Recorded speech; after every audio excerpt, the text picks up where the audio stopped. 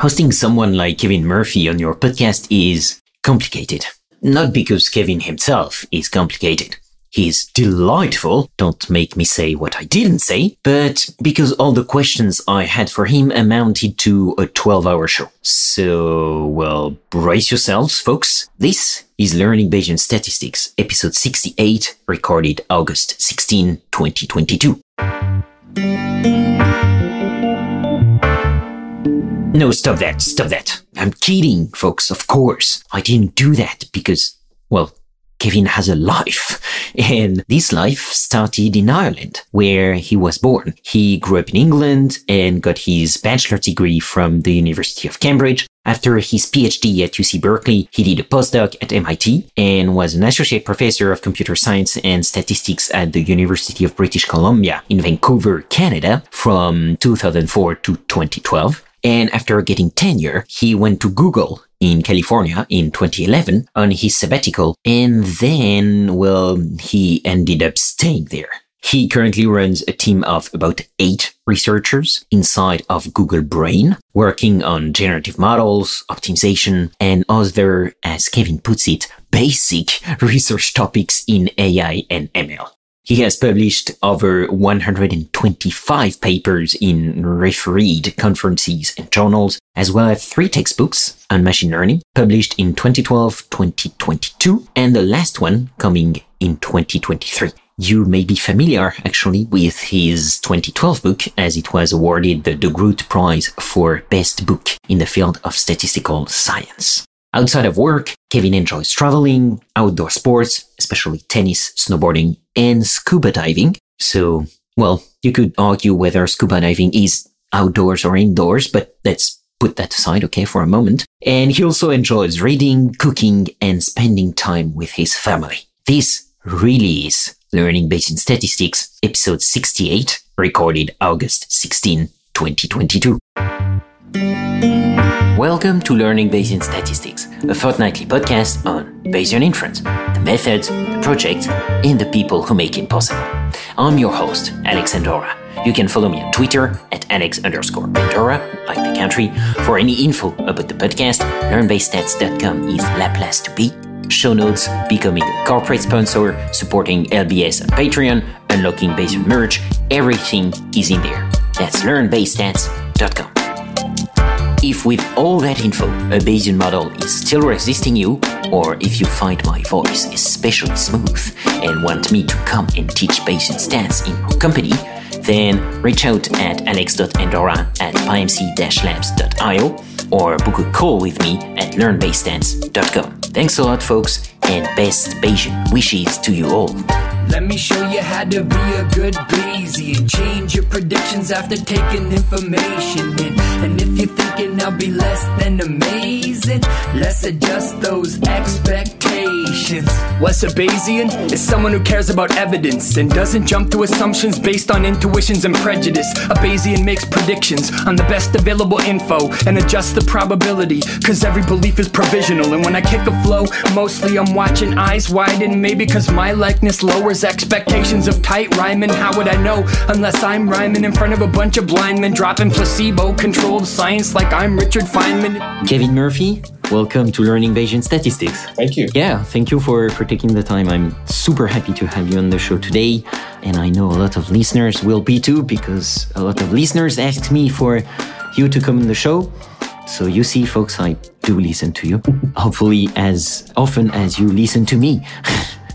So, yeah, like, without further ado, Kevin, I think a lot of listeners know you, but let's do that nonetheless. Like, can you define for us the work that you're doing nowadays and also the topics that you are particularly interested in? Yeah, so I guess I'm interested in probabilistic modeling, machine learning, trying to extract structure from data and then use the sort of discovered structure to make predictions about the future or decide on optimal actions.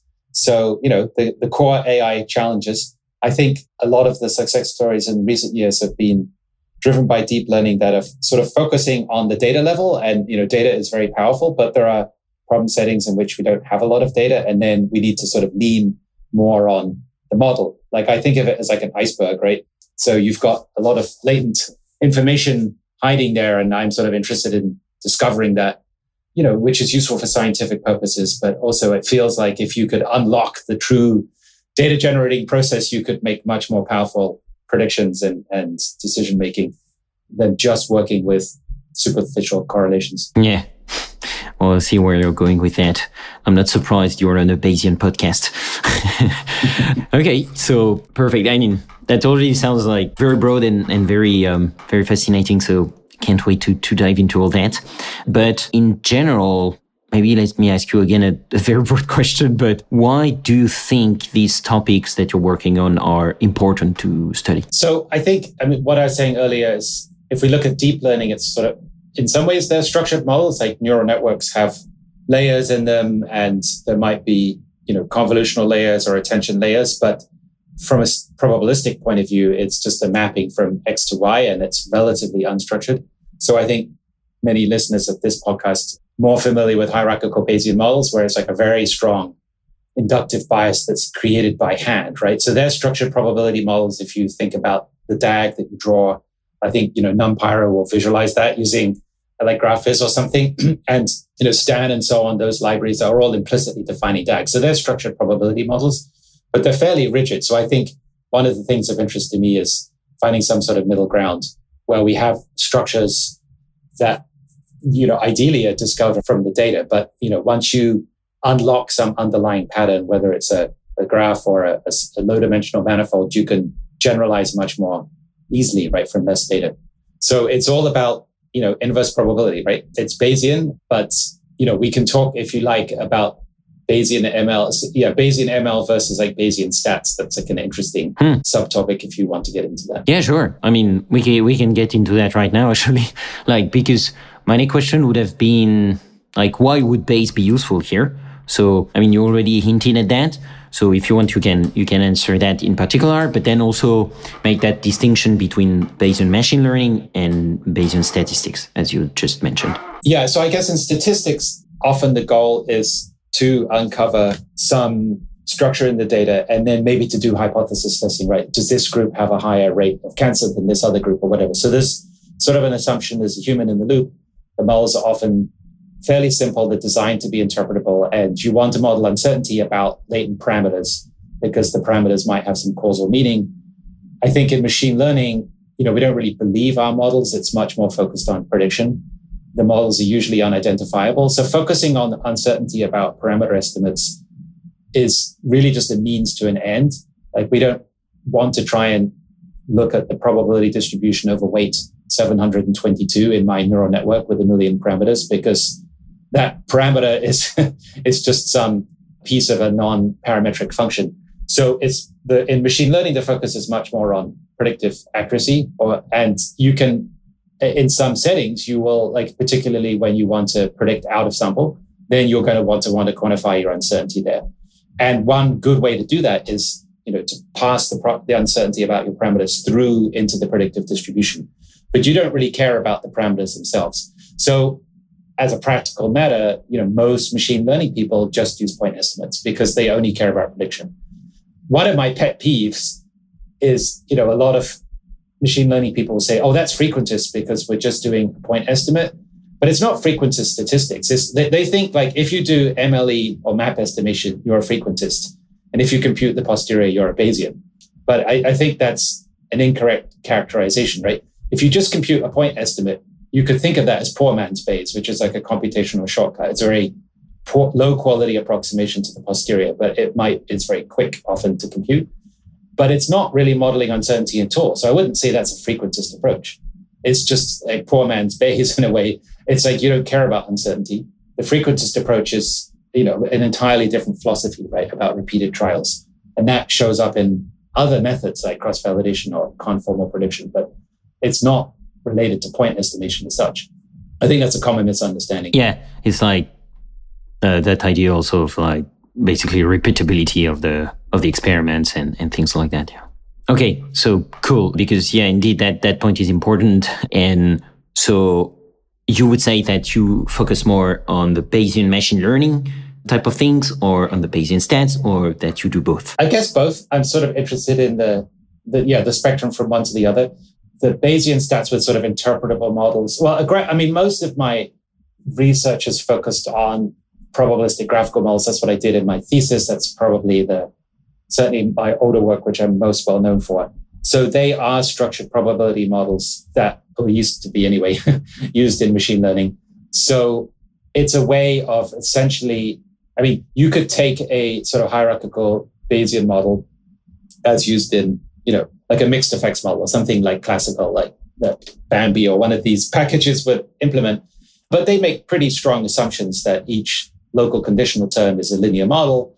Maybe it's, it might not be Gaussian, right? It might have a Poisson distribution or something, or some non-conjugate prior. But generally, the relationships are linear. In some cases, people are using splines and so on to get some more flexibility. But you can stick neural nets into any link in this graphical model, right? So that's one way to introduce sort of deep learning inside of a more classical model. The alternative is to say you have a classical model so that's what I would call, I want to distinguish Bayesian deep learning from deep Bayesian learning. So I guess Bayesian deep learning would be you would take like some neural net component and add it on top of your existing statistical model, perhaps to model low-level parts of the system, like the image generation or the sound generation that you don't have a good causal model or generative model for. And then the higher level parts of the model are more interpretable, and they're the things that you really care about inferring. So that's one approach. The alternative would be you write down your classical model, and it might be quite complicated. Maybe it's a spatial temporal model or something. It could be nonlinear. Maybe the nonlinearity is induced using GPs or something. So it's still sort of classical. And then you want to speed up inference, and it's a computational problem. And in that case, you can use neural networks as proposal distributions inside of, say, SMC or MTMC. And you can think of variational autoencoders that's like a combination of the two ideas. But you can use amortized inference methods where you use a neural network essentially as a proposal distribution to speed up computation, but it's not part of the model. So the model might be, a fairly interpretable, potentially even linear hierarchical model, but it's very large. And you're using neural nets for computational purposes. So that would be so there's BDL and DBL, deep Bayesian learning. So the deep is on the outside and the Bayesian learning is on the inside.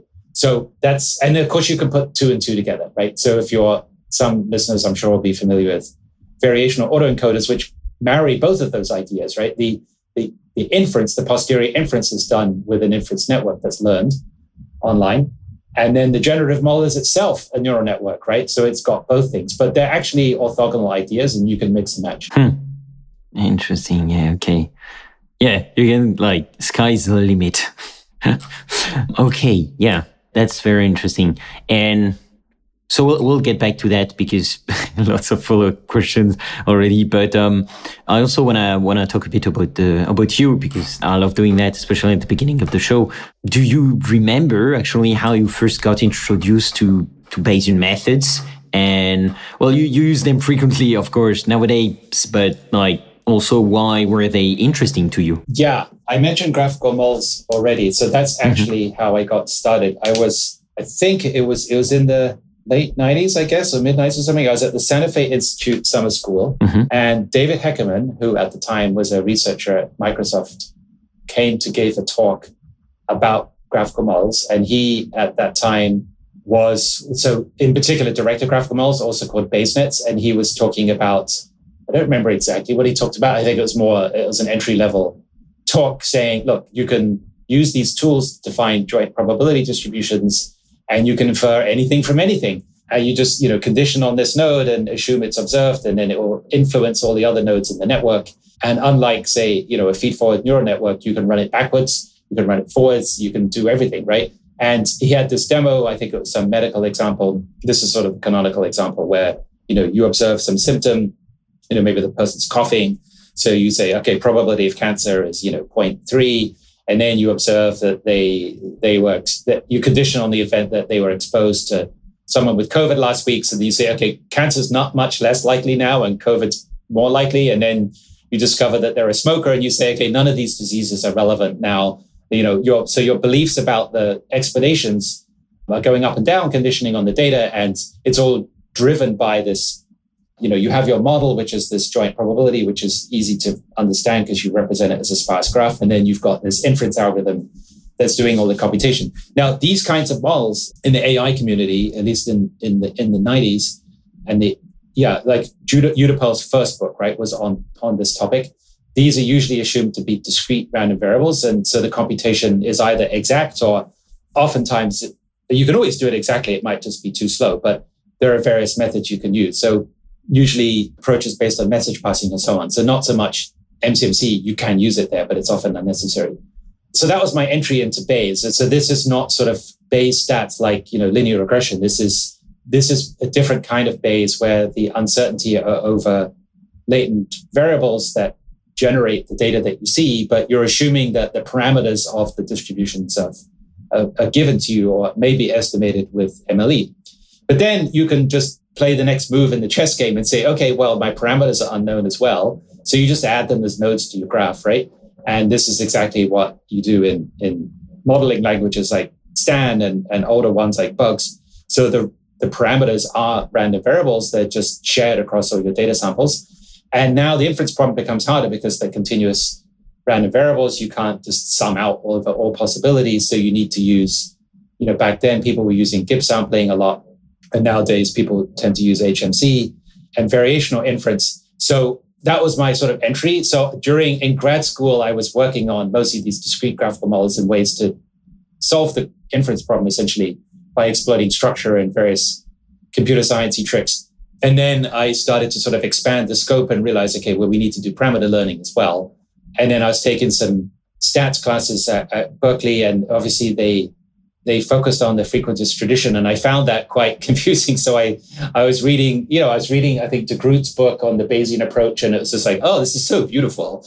And like closed form conjugate analysis is just, the math is so elegant, even though obviously from a modeling point of view, it's quite limiting. And these days, I think there's still a role for that these days as like a subroutine, because you can marginalize out certain parts of your model by leveraging these closed form solutions, right? So you don't have to sample your way through everything, which is often very slow. So that was a long answer to your question, but basically you're going to ask me about my history, I guess. Like I've listened to a few of your podcasts.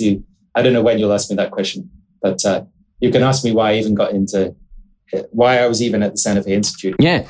So first, I'm flattered that you listen to some of the episodes. And indeed, but I pull a trick on you because, usually the background's the first question. But today I wanted to change and like dive directly into what you're doing nowadays. But indeed, that's my question now. It's like, can you tell us about your origin story and how you came to that world in the first place, and like how sinuous of a path it went? Yeah, no, I was anticipating this question because I listened to a few of your podcasts when I'm walking my dog. So I know you have a formula. So I think of like several people of my generation, I got into AI because I read this book called Gödel, Escher, Bach, written by Douglas Hofstadter. That was, younger listeners may not have heard of it, but it's a great book. And I don't actually remember, I was thinking about this because I knew you'd ask me. I don't remember how I encountered that book. I think it was like a nerdy friend in high school. I grew up in England.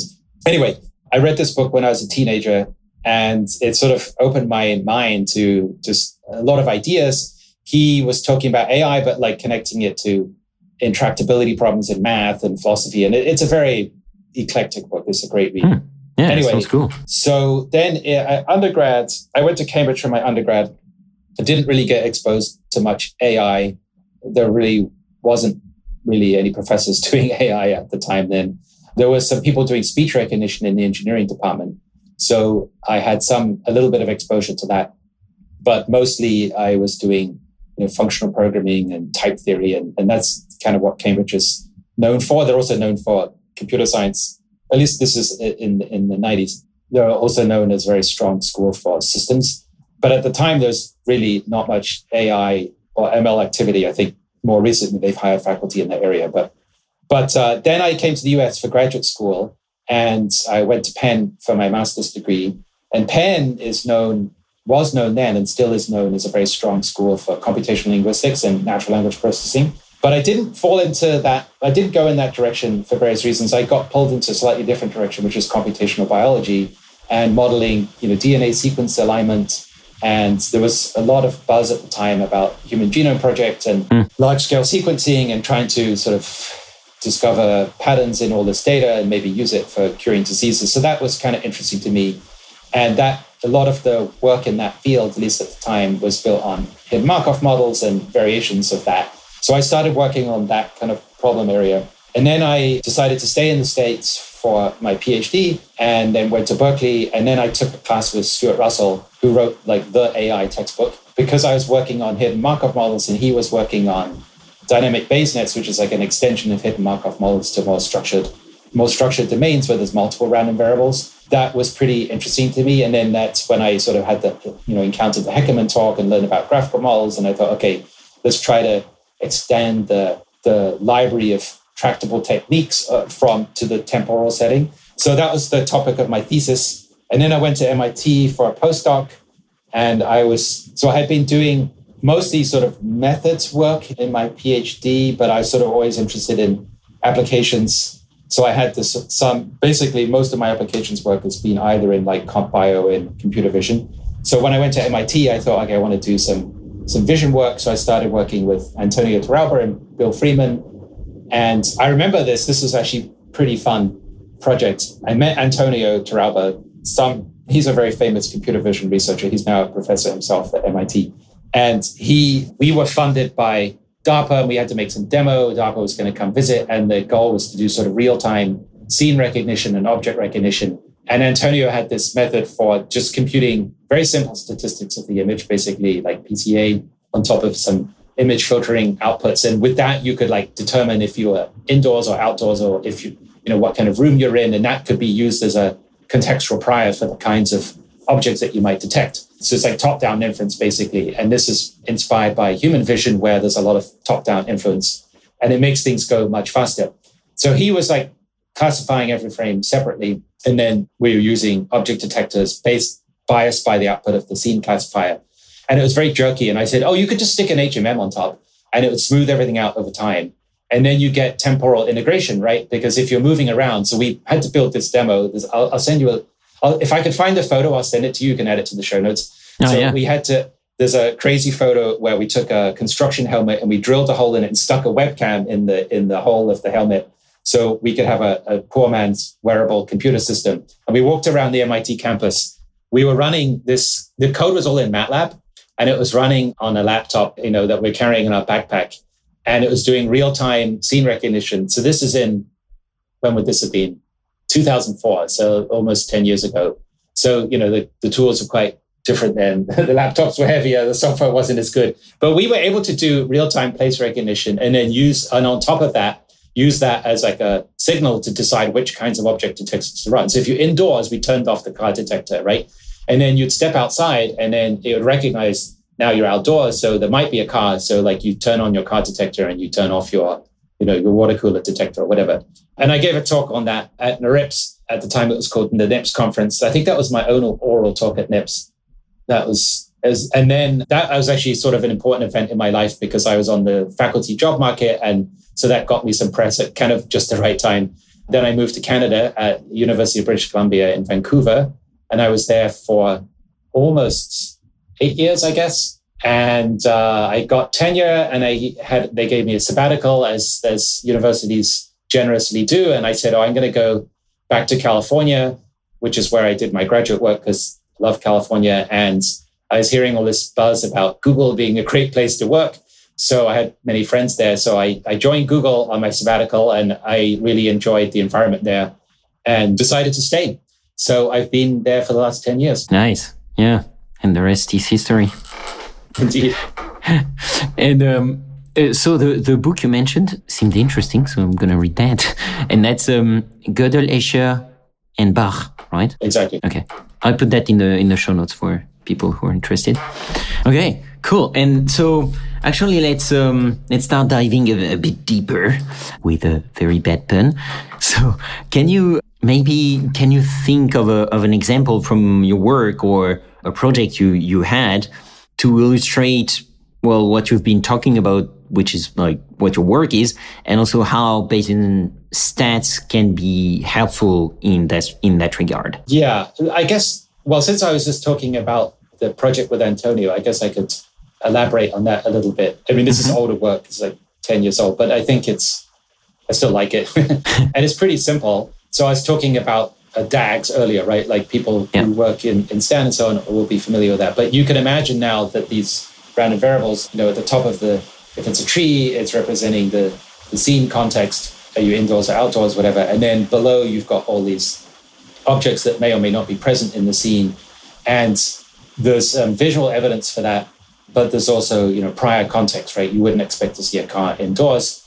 And so you can actually do message passing on that graphical model where you integrate information bottom up and top down. And then you can extend that over time. So you can basically build a you can combine tree structures with chain structures. And you get some, you might encounter some computational problems, but it's a very natural model for a lot of application domains. And you can think about, in general, I think one of the things I'm interested in, back then and still am now, is like online inference, sequential inference, which I think is somewhat understudied in the AI community. It's obviously, there is work on sequence modeling, but it's often offline, like a batch of data is processed offline. But when you're solving real-time control problems, if you're doing robotics or whatever, you have to do everything in real time.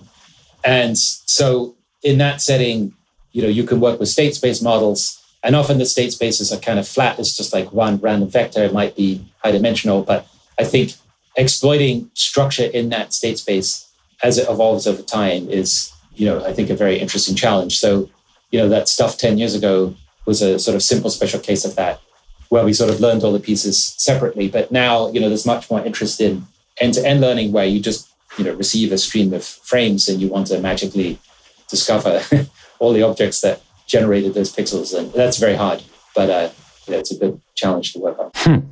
Yeah, definitely. And how would you say I'm interested also all the time in the difficulties that you encountered with this project and what you learned from them, and like how it helped you maybe in projects that you work on maybe even today. I was just realizing, I looked up on my webpage when that paper came out, the one that I was just discussing. So of course, 2004 is almost 20 years ago, not 10 years ago. Right, so, indeed. After that, I did, when I was in Vancouver, I mostly did comp bio stuff and focus on learning the structure of these graphs and more HMM stuff for RNA sequencing and so on. And then, at Google, I started doing some knowledge-based stuff and then some vision stuff. And now I'm sort of back into state-space models and online inference. But sorry, re-ask your question. What did you just ask me? Yeah, and also this paper, if you can put it in the show notes, that's perfect. Sure. Yeah. So basically, I was curious in that project, which difficulties did you encounter, and what did you learn from them? The main challenges are efficient inference. So, I mean, if you're a Bayesian, often the modeling questions relatively straightforward. I mean, there are certainly things we don't know how to model, and then we learn them from data, but usually our ideas run ahead of our ability to compute. So, like I said, I was, in the past more focused on discrete latent random variables, and nowadays, everyone focuses much more on continuous latent random variables because you can apply gradient-based methods to infer them, which is much more efficient. And it's more, it applies also to the parameter estimation setting.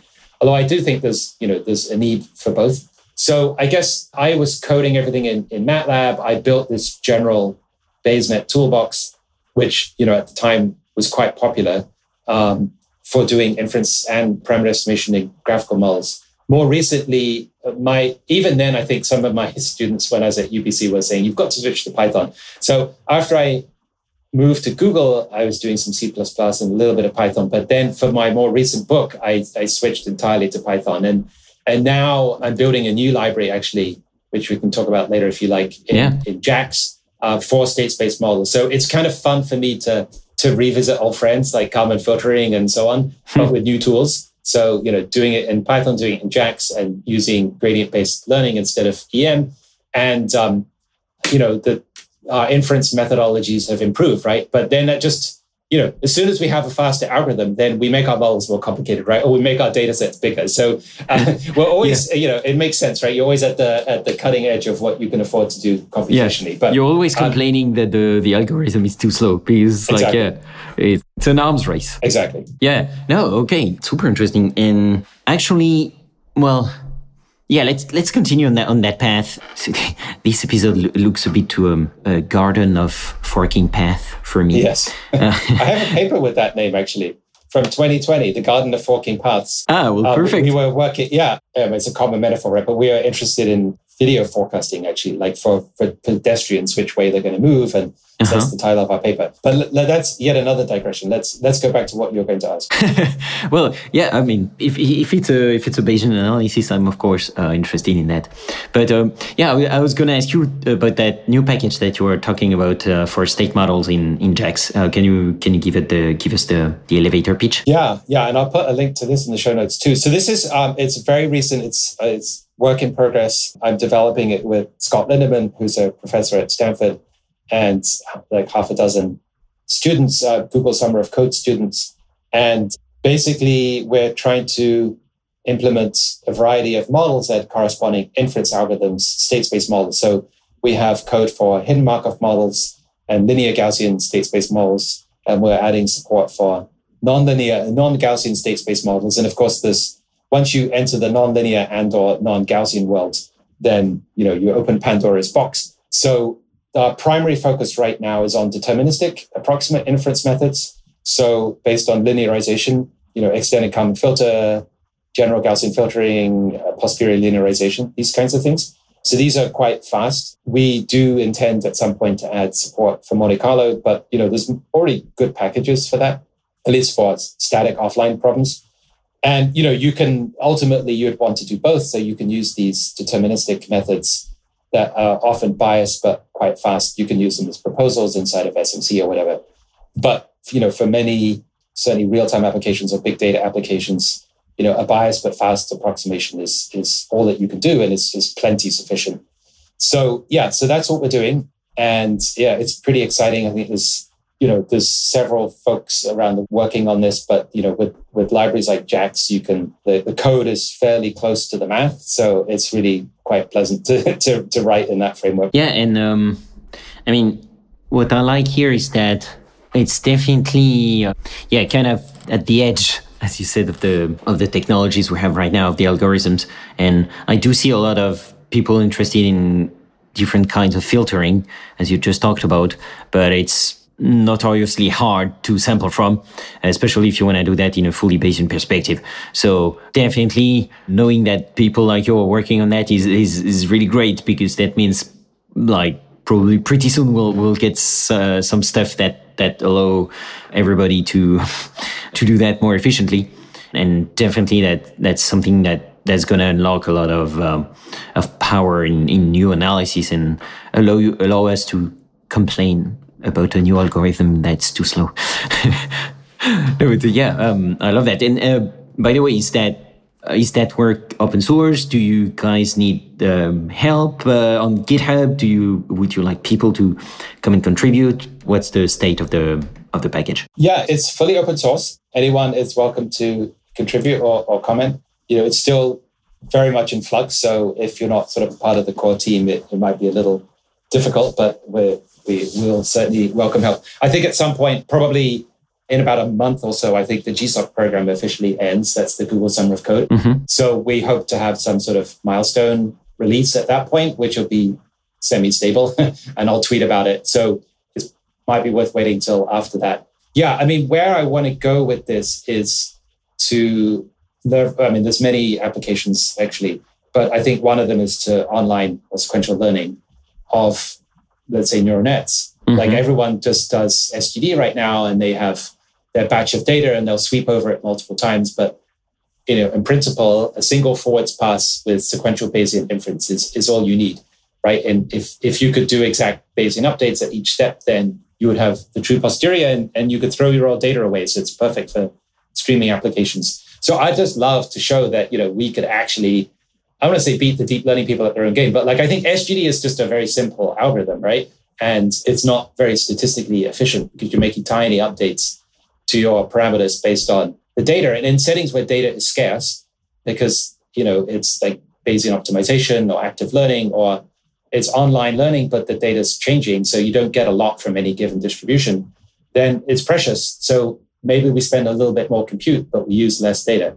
I mean, there's a trade-off, like some problems are data rich. So, I think some of these massive deep generative models that people are fitting these days, either large language models or these large vision models, they're trained on the whole internet, right? So they actually don't make multiple passes over the data set because they can't. It's just too much data. So they're actually making a single pass. But effectively, the internet has a lot of repeated content. So they are seeing the same example or variations of the same example multiple times. And this is a problem, actually. Like sometimes there are extreme repetitions of certain text passages, where it's like cut and paste, and then the algorithm will latch onto that because it's trained by maximum likelihood. And all it will do is like spit out, the Declaration of Independence or something that occurs, thousands of times on all these different websites. So there are teams, there's a project at Google, and probably there are projects elsewhere where they're trying to de-bias the data in various ways. And one of them being just to make it more balanced. So you remove these like gross duplications. But that's a digression. The online inference setting is potentially more efficient. And I think the other reason I'm very interested in it is that it provides a way to tackle distribution shifts, which I think is one of the most important current open problems in machine learning, is that, we know that you can get great results with these deep models, but then they're quite fragile. So if things change, like the viewing angle of the camera changes, or someone speaks with a slightly funny accent, then, they can fail in pretty embarrassing ways. And maybe the average performance is still good, but the performance on certain subpopulations is quite bad. So, you could try to train a model that's robust to these perturbations, but that's difficult because the world can change in arbitrary ways. So the thing I'm pursuing right now, it's called sometimes test time adaptation. So you basically wait until the data arrives, and then you update your model quickly based on a small amount of new data so that you sort of fine tune it, but perhaps without labels. So that's one of my motivations for focusing on this online setting, is that, you can quickly change your model, at least pieces of your model, with a small amount of data, even if you've sort of learned most of the parameters offline on a large amount of data, and you can quickly adapt. And as the world changes, you're always like keeping track of it. And this is what people do in control theory and robotics, right? And they used to do this kind of thing in speech recognition back in the 80s before, neural nets took over everything. They would take HMMs and then they would fine tune a few of the parameters online. Like you would have to say, you'd open up some speech recognition app like Dragon Dictate or something, and it would say, okay, please speak the numbers 1 to 10 or whatever. And it would tune the model to your voice. And then after a while, more recently, that has proved to be unnecessary because they could train on enough people that the neural net would learn to, essentially it's amortized, right? Amortized inference again. If you have enough data, if you've heard accents from all over the world, then in a sense, nothing is new. Like you've heard it all before, so you don't really need to train on the fly. But clearly, in many domains, you can't possibly see all the data in advance, right? You're not going to cover all possible modes of your distribution. So you need to be able to adapt on the fly. And so I think this is, in principle, Bayes lets you do that. You do online updates, at least of the things that you're most uncertain about. Maybe some things are frozen for computational reasons. There's not much posterior uncertainty about them, so you don't need to update them. Yeah, okay. So I understand now. Hence the focus on filtering methods. Exactly. Mm-hmm. Yeah, cool. Is there a particular part of the library that you would need people's help on, or everything is helpful? Yeah, everything's helpful. It's too... like I said, it's a lot in flux right now. I think it will become, you should ask me again in a month, where I hope we'll have sort of a stable first release. I do think once we get into the world of, let's say SMC, so we're building these deterministic, like for HMMs, it's all fine because everything's exact, right? But in the case of nonlinear, non-Gaussian state space models, there's many different approximate algorithms, expectation propagation, VI, posterior linearization, yada, yada. You can now use these as proposals for SMC. So I think we don't want to reinvent the wheel there. Like I think some sort of mashup between what we're doing and let's say what Blackjacks has, that would be great to get help from SMC experts on that. And then, even in SMC lands, it's not just the proposal distribution, right? It's also the target distribution that you might want to modify. So I know that, Scott Lindemann, several of his students are working on this topic. but I don't know if their code is public yet. But I think that's once you start sort of hybridizing these algorithms, there's many combinations to try, and it's gonna take a lot of effort by the community to cover these bases. And I think to do a comparison, like I don't think there is a universal best algorithm, right? But depending on various characteristics of the problem, right? The size of the model, the size of the data, how fast you need the result. Like obviously I've been talking about filtering, but if you can afford to wait, then smoothing will give you much better estimates. So if you're not in a real-time setting, then you should just wait until you collect as much data as you can and then do offline smoothing. So typically we have multiple constraints on our problem, and therefore we're going to need multiple solutions. So in machine learning, it's always like, I have the best algorithm. No, I mean, best by what criteria, right? Like there's an obsession with predictive accuracy, but in most problems, that's only one of many factors that you care about, right? Speed is another we've just been talking about a lot, but also like data efficiency, I hinted at earlier.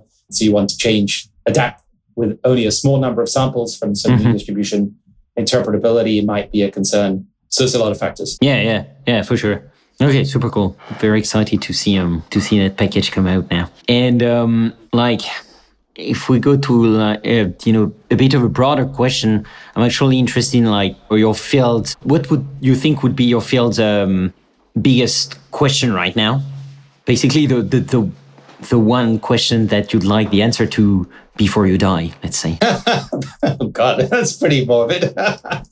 Before I die, oh gosh. Welcome to the philosophical part of the podcast. I hope the answer to this question will come sooner than that. So distribution shift, I think, is part of it's related to causality, right? So I think of causality as essentially modeling distributions that are shifted by actions, by perturbations, right? Either created by the agent or, natural experiment, some other agent. So they're sort of two sides of the same coin, I think. And there's a lot of work on causal inference, including, DAG-based approaches, but, which we associate with UniPerl and other folks.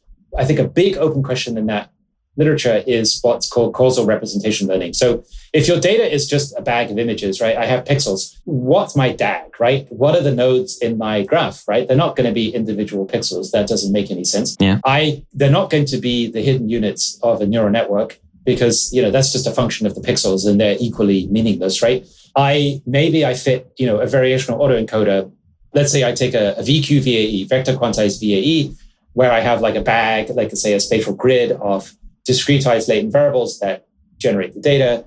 So now you could say, okay, they're my random variables in my DAG, but you've assumed that they're spatially arranged. Maybe you stick an MRF on top of them, but that's an unidentifiable model. It's not really clear they have any causal meaning. They're still just capturing correlation in the pixels. So I think it's a big open problem. There are people working on this. I know Yoshua Bengio is doing a lot of work in the space, Bernard Schellkopf, and other people, Francesco Locatello, and many more people I can't remember off the top of my head. So this is something I'd like to get more into. I haven't had time really. I've been busy with my book and that library I was telling you about. But I think that's sort of related to what we discussed at the beginning of the podcast, which is this sort of mashup between interpretable structured models and deep learning that is great at working with raw data.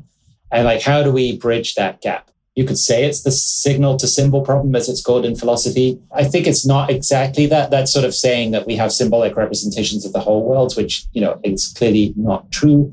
We can, humans can and do create symbolic abstractions on the fly to solve tasks. And, and often, we can then talk about them in words and so on. But I think they're sort of almost throwaway models, right? Scientific models are structured and interpretable like that. I mean, they're not really throwaway, but we do use different models for different tasks, right? Arguably, there is no truth. There's just utility. So I think being able to, earlier I talked about updating a model on the fly given new data, but, more ambitiously, we could learn a new theory about a new domain, right? I don't know, what's a good example? I take on a new task, right? I learned to ski when I was a teenager and then I switched to snowboarding, right? So I have to adapt my model and it's a new set of muscle skills. Presumably there's certainly no symbolic model in my head for that. It's much more lower level. But I think in scientific areas, I think it's maybe easier to think about some new disease comes along and it's some COVID or whatever. it's related. It's a novel virus, right? But it's clearly not completely de novo. It's related to previous ones. So what aspects of this virus are different from the previous viruses and what aspects are new? And how do we identify these things? How do humans discover that kind of stuff? Like, we can't really do that with our machines right now, at least not without a human in the loop. So that's sort of the grand AI challenge, I think, is to discover structure and theories from data and then test them by, designing experiments. And I think once we can have more automated closed loop experimental apparatus, so we have, robot labs basically, then maybe we scientists will also be put out of jobs, which is maybe not a good thing. But there's certainly a lot of routine lab techs doing, pipetting and so on. And that's going to get automated away. And the algorithms will collect the data. They'll, scan the microscope slides and read the test tube results. And if they can come up with, I think a reason to go beyond just, pattern recognition, low level with deep learning and come up with hypotheses, that you have to choose what to do next, right? And there are many possible experiments you can perform. So you want that to sort of guide your way through the search space. You want to have parsimonious models so there's a limited number of choices about what you should do next. And then the robot would plan the experiment and take the action and update its belief.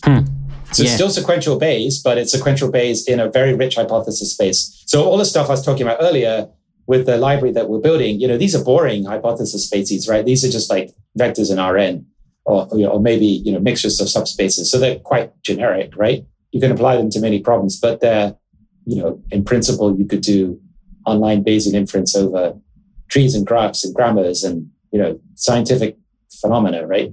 Rich causal. You could imagine not just causal models in the sense of DAGs, but look at real scientific simulators where they're dynamical processes, right? They're like a weather simulator or a simulator of, a virus life cycle, right? There's a lot of parts in that. There's uncertainty about all kinds of mechanisms as well as rate parameters and so on and so forth. Yeah, fascinating. Time is running by, so I do want to talk about your books, because you're also famous for a series of books about the probabilistic machine learning. So, of course, we'll put all of that in the show notes for the listeners, but kind of a meta question, because it's, of course, something that I'm very sensitive to. Yeah, sensitive to, right? Or about.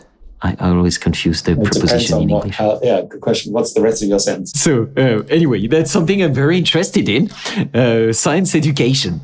Kind of a meta question is, what drew you to science education, and what are the most important skills that you're trying to instill in students with your book and just in general your pedagogical work? Well, I was a professor at UBC, as I mentioned, and I was teaching classes in machine learning.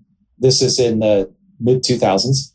And at the time, I guess the two most widely used textbooks were Chris Bishop's book and the Friedman Hastie Tibshirani book, and they're both excellent books. But I felt like it was difficult to teach from two different books that had very different philosophy and different notation. And in some senses, I kind of wanted the union of the two. Like, to give a simple example, in general, I would say I preferred Bishop's book. I mean, it's more Bayesian, it's more graphical modelly, it's more, it's a machine learning book, it's not a statistics book. But it didn't cover things like Lasso, right? He had relevance vector machines, which is one approach, which is basically a sparse kernel machine where sparsity is induced using empirical Bayes. But, I think a more common method would be to just do L1 regularization, right? To do Lasso. And that's convex. It's a lot easier to optimize. So that was in the Hastie book, but not in the Bishop book. So I started writing notes like a lot of professors do, that some mashup of those things. And then I added extra content that wasn't in either book, like I think neither covered Kalman filtering, for example, that we just talked about at length, and other topics like graphical model structure learning and whatnot. So my notes started growing and growing. And then I thought, maybe I should just write a book and just glue my notes together, basically. So this is in the late 2000s it would be. So it sort of grew, it took on a life of its own. I actually have always enjoyed writing sort of expository material on scientific topics. I actually won a prize in high school for some science writing competition. I don't remember the topic, something about information technology and society or something. Anyway, so I've always had I think I'm good at it. I certainly enjoy it. Anyway, so my book, my teaching notes grew into a book. And then that culminated in my first book, which came out in 2012, that I published just as I finished it during my sabbatical, and I submitted it like the day before I joined Google, because I figured they wouldn't really be interested in me writing books. And then I wanted to do something new. And then that came out and it was kind of popular and time went by. And then a few years ago, I thought, well, the field has changed a lot. The deep learning revolution happened. Nobody's using MATLAB anymore. New algorithms. It's not just deep learning, but, amortized inference that we talked about. And, the takeover of HMC replacing Gibbs sampling and new understanding about natural gradient methods and, lots of methodological developments in the fields that were interesting and were not really written down anywhere. And I thought, okay, it's time to make a new version of the book. So I started working on that about 4 years ago, I guess. And then that started growing and growing and growing. And basically MIT Press said, okay, it's getting too big. You need to split it. So I ended up having what I call my introductory book, like book 1, that was published, I think, earlier this year. That's available in hard copy. And I just finished what I call book 2, my advanced topics book. I actually submitted the camera ready yesterday. I tweeted it on July 29th, and that was my first official launch. It's been up, a draft has been on the web for several months now. But the July 29th version was supposed to be the official one. I sent it to MIT Press, and then I went on holiday to Hawaii. And then when I was away on holiday, they found some errors, like some typos in people's names. And I had actually accidentally omitted a whole chapter from the table of contents. So there's always errors. I'm still fixing errors in my first book. But some of these were, they were easy to fix. So I just fixed those errors and made a few other tweaks and submitted the final camera ready version yesterday. So that will come out in paper form next year sometime. But it's already available online. And I'm pretty happy with that. Like basically, I think it's gotten some good feedback. I had like 4,000 likes on Twitter and various people have said nice things about it. I'm trying to, you asked me what the point was. So I'm trying to sort of convey the big picture about how all these things interrelate. So I mentioned earlier about, Bayesian deep learning and deep Bayesian learning and how they're not two sides of the same coin. They're orthogonal ideas, right? So we can write probability models and they can be linear or nonlinear. And I think of deep learning as basically, nonlinear function learning or nonlinear probability modeling. And, you can do amazing things like that, right? Making high resolution images and speech recognition and translation and, dialogue and just amazing stuff, right? And then there's the other side, which is building more interpretable models, maybe the hierarchical linear models, which is obviously super popular in applied statistics. But there could be also scientific simulations. We were talking a little bit about that earlier. And maybe you want to make those go fast so you can use neural nets in there. So there really was no book that sort of conveyed, I would say, the trees for the wood, right? So that painted the big picture and how all these things interrelate. So that was my goal. I don't know if I've succeeded in that goal, but I certainly cover a lot of ground in 1,300 pages. Yeah, definitely. And I encourage, of course, listeners to check those out. And thank you for taking the time and writing those books, because I know that takes really a lot of time. So really congrats on that.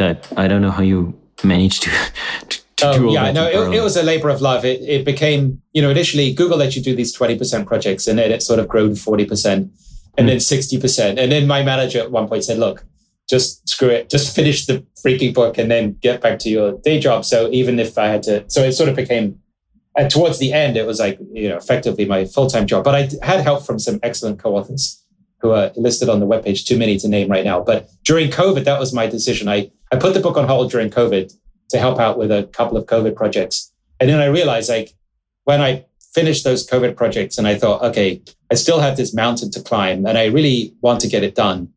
And I said, okay, it's just too much work for one person. So I reached out to colleagues and I have various guest authors who've written various chapters, and that really helps finish it in a reasonable timeline. Yeah.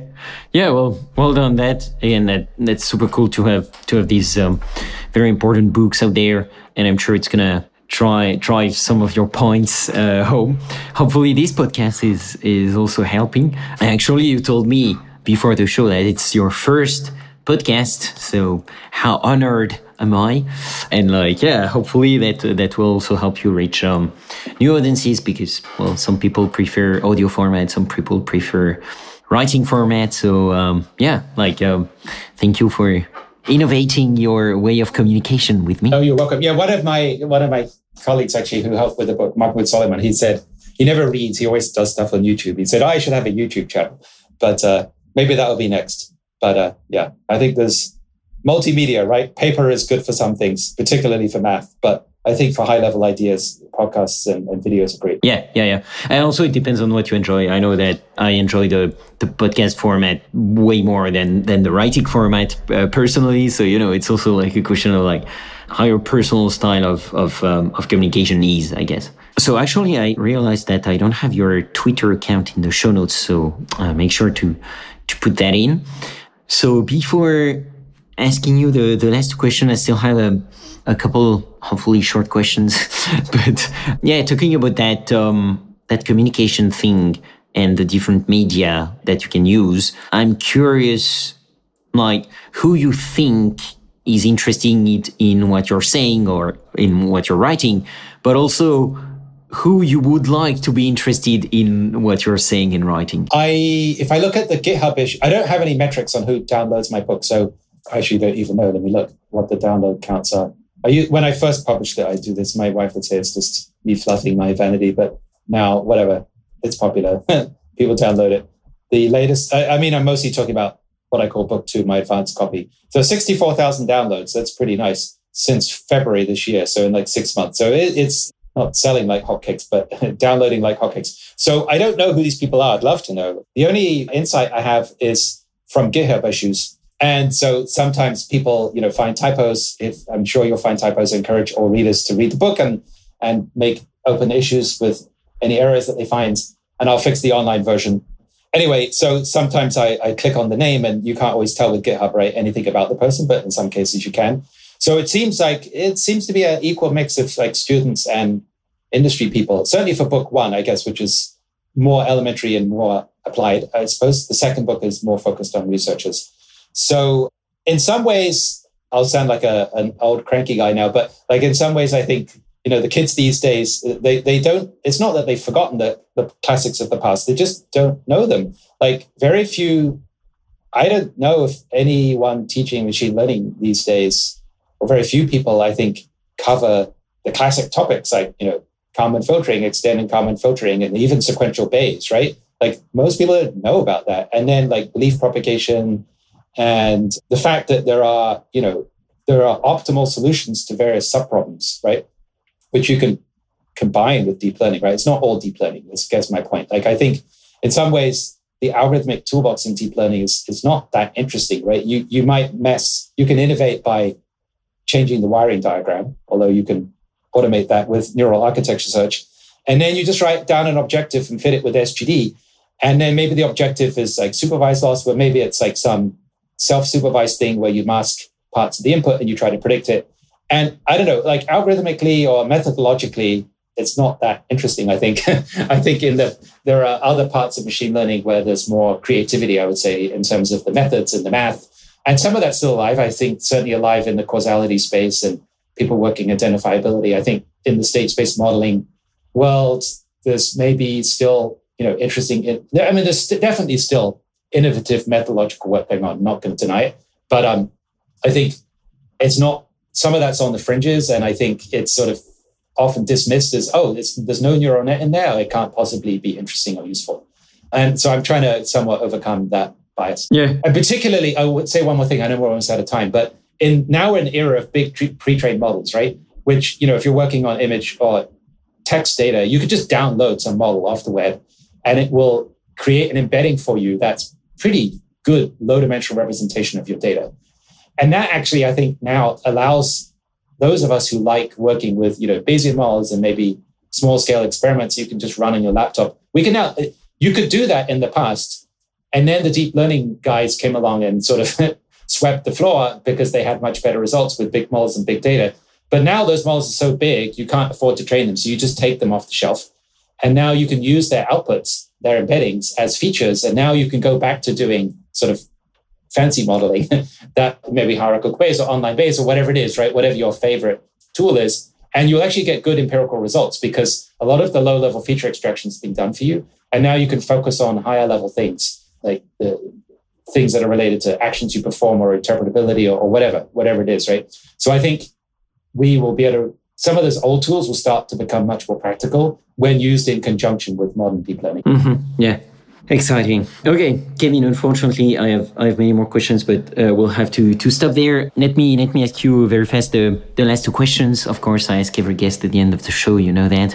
So first one, if you had unlimited time and resources, which problem would you try to solve? Yeah, I mean, I think technically I would like to spend more cycles learning about and working on causality and causal representation learning and its connection to distribution shift. I mean, I am looking into some of those things right now.